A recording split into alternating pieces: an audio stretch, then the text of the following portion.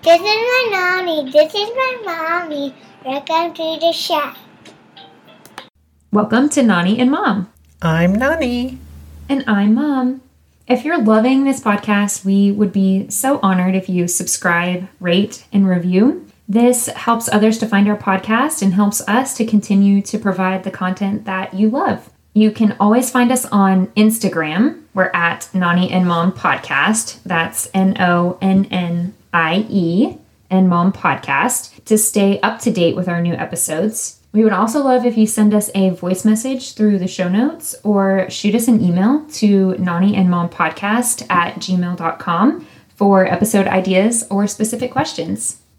So, Mom, what are we talking about today? Well, today is a Beauty and the Beat episode, and I thought we would take a closer look at what is nutrient density. We've mentioned this before in a couple episodes. Particularly, I remember talking about it in our food and the holidays, I think. Probably some others, because it started to come up more frequently. One of the foundations as a nutritional therapist that we look at is eating a whole foods, nutrient-dense diet. So you'll often hear that in the basis of what we're doing. So I thought we would kind of just pick it apart the best that we can and see what it's all about. So, Good. From a broad perspective, food is made up of nutrients, right? Macronutrients and micronutrients. So the concept of nutrient density is pretty simple. It's just how dense or closely packed are the nutrients in the food that you're eating. The best analogy that comes to mind for me is kind of the idea of getting the best bang for your buck out of your food. We've mentioned before that food is the fuel that our body runs on, so it's important to give it the proper fuel if we want it to run well. Okay, good. So, I'm glad that you're going to go into this further. Yeah, so to make my case, I'm going to kind of explain some changes in nutrient density over the years.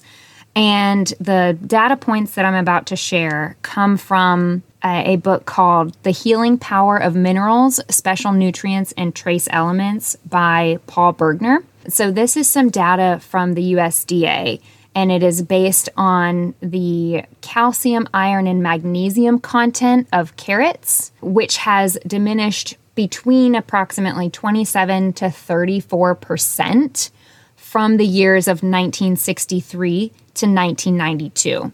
Now, keep in mind, that's already, 20-year-old data at this point. I'm sure there's probably some newer studies.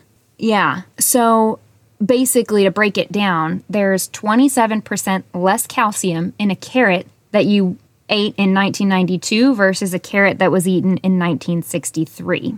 There was 28% less iron in a carrot eaten in 1992 versus 1963, and 34% less magnesium in a carrot eaten in 1992 versus 1963.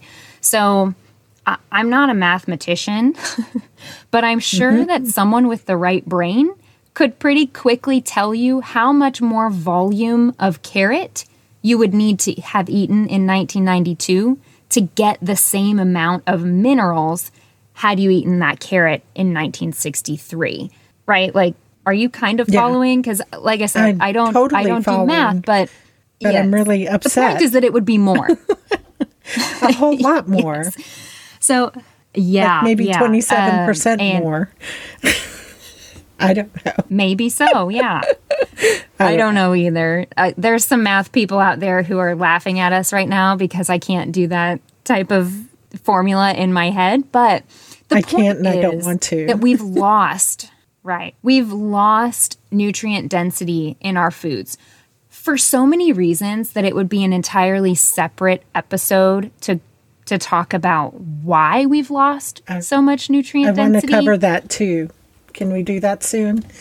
Yes. We'll have to come back to that because each one of those are probably a full episode. But when you think about it, the need for those nutrients in our body has not reduced by that percent.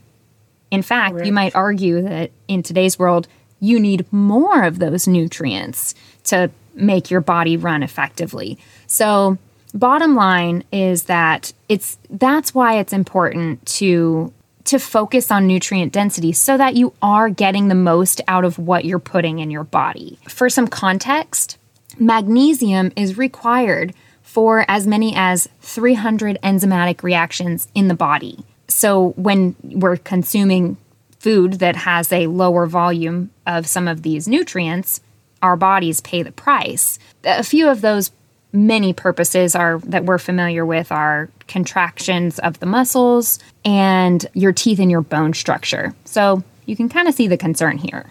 Yes. So let's talk about what we can do to maximize our nutrient density. The reality is there are a lot of things. These are just a few, and you obviously don't have to go all in on doing all of them, but there are certainly some things that we can do to focus on maximizing the nutrient density of what we're eating. The first thing I would say is to start paying more attention to where your food comes from. Try growing your own food or supporting local farmers and ranchers if that's available to you in your area. Growing your own food, you, of course, may not be able to fill everything, that you need to, but you start to realize the concepts of the nutrient density. So especially too when it comes to our animal products, sourcing products from animals that were fed their natural diets and lived well will result in a better nutrient profile of those animal products that we're eating. Improper diet and poor living conditions change the nutrient profile, thus the nutrient density of animal products pretty tremendously. So I think that that's always a great area of focus also. And then within your budget and your means and your availability, support companies that align with your values, knowing that this, of course, will look different for everybody. But good companies that are out there doing good work will be transparent about where they source their food from and are actually even great at explaining what nutrients are in those foods and how they benefit your body. There's an educational component to it. So again, that's going to look different for everybody, but definitely a good place to start. The next thing that I would say is a great way to focus on nutrient density is to prepare your food properly. So washing produce to remove unnecessary debris and chemicals and residue. That way our body can focus on processing just the food that we're trying to eat instead of having to also process the food plus whatever is on the outside of our food. The next thing I would say would be soaking beans and legumes and nuts and seeds has been shown to improve the digestibility of nutrients. So, and then I would also say that dried beans are quite affordable. Mm-hmm. I use them a lot to bulk up a lot of our meals, right? So if something calls for 2 pounds of meat, I might do 1 pound of meat and then offset it with the same volume, but in beans, just to stretch it a little bit further. So that's a way that you can increase the nutrient density of your nuts and seeds and beans. And then something that's pretty simple would be pairing all of your veggies with a healthy fat like grass-fed butter or coconut oil. We may have even mentioned this on a previous episode, talking about how most vegetables contain fat-soluble vitamins, which, just like it sounds, means that the vitamins need fat in order to be absorbed by our body. So if you eat a vegetable that is rich in fat-soluble vitamins, but you're eating it alone, our body has a harder time actually accessing those vitamins within that food because the vitamins themselves are soluble only in a fat. So if you're not eating it with a fat, it's harder. So yay, you just gave me permission to eat some butter. Yes, exactly. Yay! In addition to that, on the veggie topic, I would also say, you can find data everywhere that says that there's like a specific way that you should eat your vegetables that maximizes the nutrient density of it. I would say prepare them in a variety of ways. So prepare them from raw to sautéed to steamed to roasted, because every type of heat exchange changes the bioavailability of the nutrients within that veggie just slightly, right?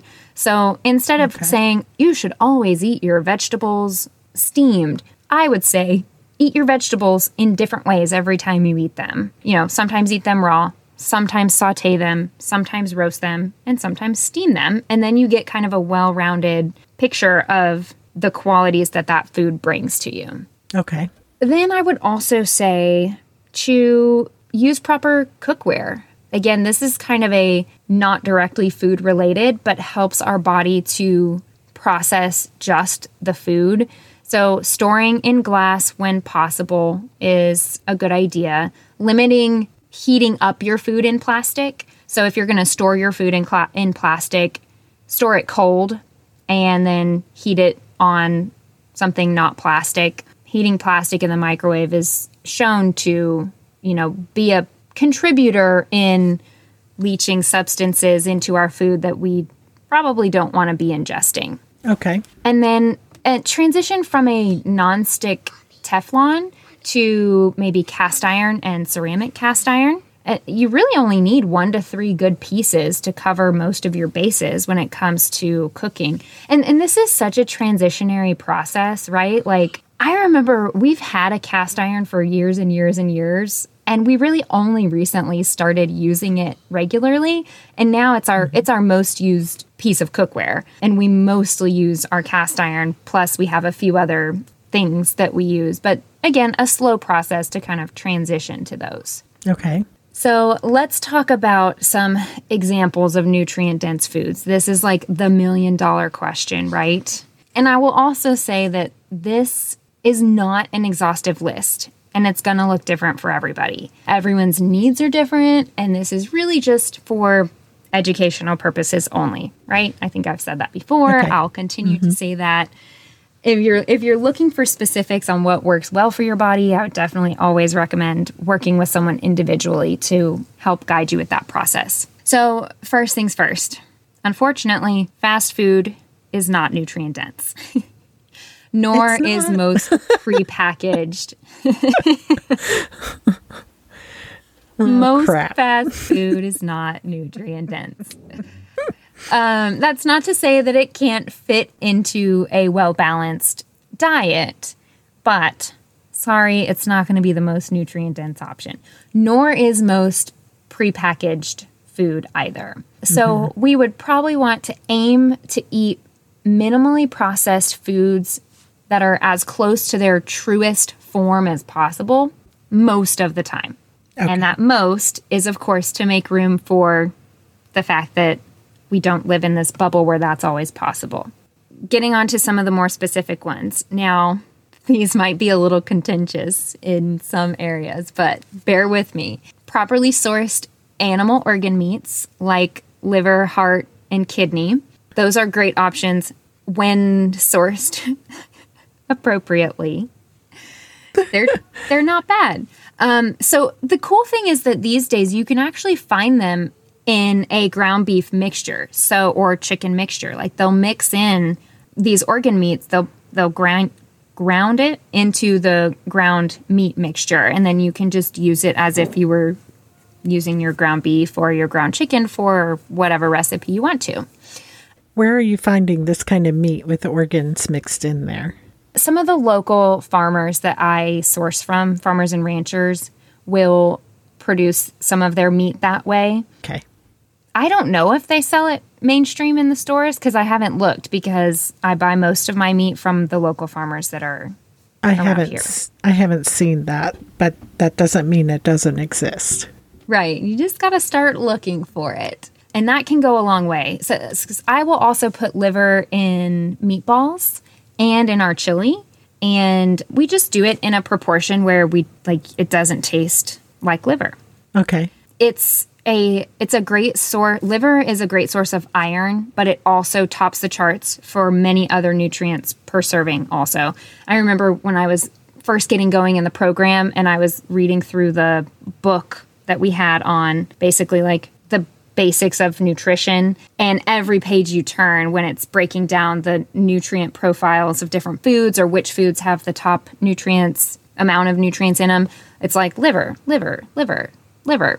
So it's a great option if you can start working it in. Now, there are some kind of caveats, which is, again, is why this is all very personalized, because if your iron levels are high, you may not want to be incorporating liver as often as others. Another great option that is quite convenient, in my opinion, is wild-caught tinned fish or canned fish. I don't know what you call it. But sardines, anchovies, oysters, anything that's lower on the food chain, the smaller fish. I also like mackerel. Those are all great options. And again, very convenient to just throw on top of a salad or on top of avocado toast. I'll eat it that way too. But sardines are rich in vitamin D, B vitamins, iron, magnesium, potassium, zinc. Oysters are also a great source for zinc, B12, selenium, copper. Not an exhaustive list, but a pretty impressive one. Pastured eggs are also really nutrient dense. They're a great source of our omega-3s. And then this one may surprise you, or something that we don't commonly see in our diets a lot is seaweed. So kombu or nori. It's rich in all three of those minerals I discussed earlier, calcium, magnesium, and iron, but also more. So I keep kombu on hand and I will cook it with my beans, and it kind of just like breaks down, and if there's chunks left, I take them out, but it infuses a lot of these good minerals into the foods that we're eating. You can also find like seaweed snacks these days. Not my total favorite, so I don't keep them on hand. But I'm sure that with a little bit of looking around or searching, you could probably find one that is palatable, I guess you would say, or maybe, different preferences for different folks. So you might end up liking it. I think I've heard people say that you can kind of crumble up seaweed and sprinkle it on your scrambled eggs. You can do the same. You can crumble it up and put it in your soups, or probably even just cook it up with your ground meat, whatever you're cooking. And in the right proportion, it's not going to be an overwhelming flavor because you're not just like eating it plain. Where do you find seaweed in the grocery store? The Oriental aisle, most okay. likely. This is kind of speaking to the age that we live in now. I do a lot of my grocery orders online, right? So I'm not physically going down the aisles to pick these things out, right? So you just type in seaweed? Yeah, seaweed or kombu, Kombu. That's the thicker type of seaweed. So Kombu. And then seaweed nori, I think, is going to be that like thinner, more of like sushi style that you can roll and make sushi with. But yeah, I think most grocery stores are going to have that. I don't think you have to seek out a specialty store to find those. So that's, again, something where it's at our fingertips. It's as convenient as a lot of the other foods that we're picking out at the grocery store. We just sort of have to put it in the front of our brains to make sure we remember to have it and keep it on hand and use it. Okay. The last one that I have to throw in there, shameless plug, eat your beets. Beets. They just have so many benefits that they deserve a bullet point. Nutrient density from the perspective of beets, I don't know. But I feel like they warrant their own bullet point. So I have to throw that in there because there are just truly so many benefits to eating beets. I love beets. That's good. All right. So I know some of these may sound overwhelming or, let's face it, disgusting to some people. I've heard that as a response. But I promise that slow changes are possible. So you can nutrient stack. So when you start thinking about these being stackable, it feels more manageable. For example, if you're making avocado toast, you can have that with a scrambled egg or a fried egg and topped with sardines and then a ton of whatever seasoning you like. I'm huge on the everything but the bagel seasoning, or some other places call it something different. Everything but the bagel. It's basically an everything flavor seasoning that's savory. So you can put that on top. I'll also do that with pate. I'll put pate on toast and put seasoning on it, put a fried egg on top, and so they're your nutrient stacking. It's not that you have to think of these each individually and, I need to eat my sardines. I need to eat my eggs. You can find ways to enjoy these foods where you're stacking them together in different ways and you're getting even more bang for your buck when you're doing so. I think I already talked about crumbling up your seaweed and putting it in your soup or on your eggs or working it into your meatballs. And again, those are things that I think once they're done, you can't even taste it. It doesn't change the taste very much, but you're adding a little bit of extra pop to your bang for your buck. So you're getting more out of it. If you're making meatballs, maybe give it a shot and see what you think. I have a question. So the liver, is it a beef liver or is it different kinds of livers or? So my philosophy is to diversify as much as you can within everything that you're eating. So if you can get to the point where you enjoy liver, I would suggest sourcing it from different animals. With organ meats particularly, I definitely do recommend, making sure that you are sourcing it appropriately because especially an organ like the liver or even the kidneys and the heart, they all do so much within the body to get rid of toxins and they have a lot of stress put on them in that way. I would certainly recommend trying to make sure that your organ meats are sourced from animals that are fed their natural diet. So grass-fed beef liver or pasture-raised chicken liver.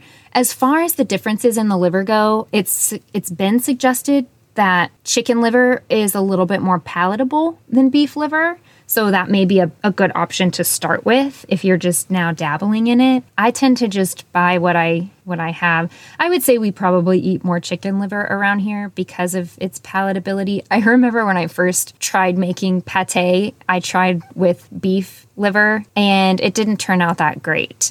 But I've since found a recipe that I enjoy and I typically make it with chicken liver. So yeah, I think it's really just personal preference once you kind of dabble in it and figure out what you like. And you may use them differently. You may have them both on hand, but you only mix your beef liver in when you're making chili or something like that, as opposed to eating it more plainly. Okay.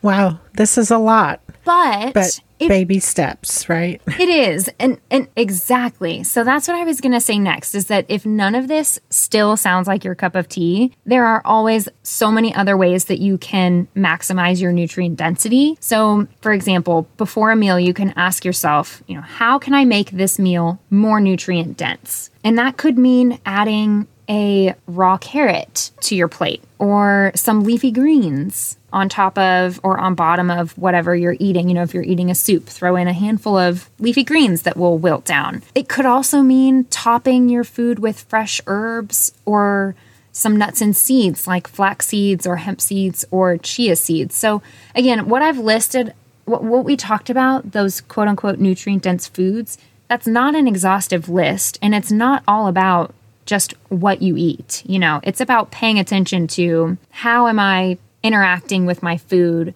and am I being mindful about what I'm consuming. And that's not every meal. You don't have to get hung up in the concept of every time before you eat, oh, my meal isn't nutrient dense enough. How can I make it more nutrient dense? No, that's not what it's about. This is, as most of what we talk about here, this is about just bringing awareness to these ideas and bringing it to the table so that you yourself can start to be more mindful and start to make the decisions that, suit your needs the best. Correct. Well, so I hope this has been helpful. It's a lot. I'm really glad we covered it, though, because it does bring it to the awareness so that you can start paying attention to the baby steps that we can make. Yeah, absolutely. And I did want to let everybody know that I'm getting closer to graduating. I'll be graduating this summer, and I would love to be able to let you know when my services are live. And believe it or not, I have an email list that I'm going to start sending emails out to, I promise.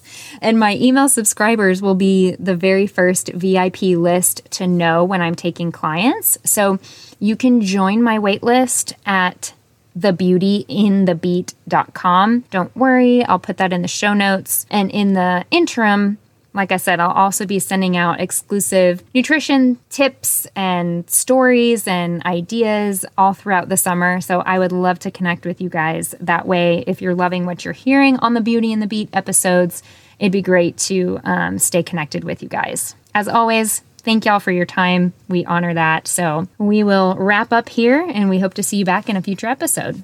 See you soon.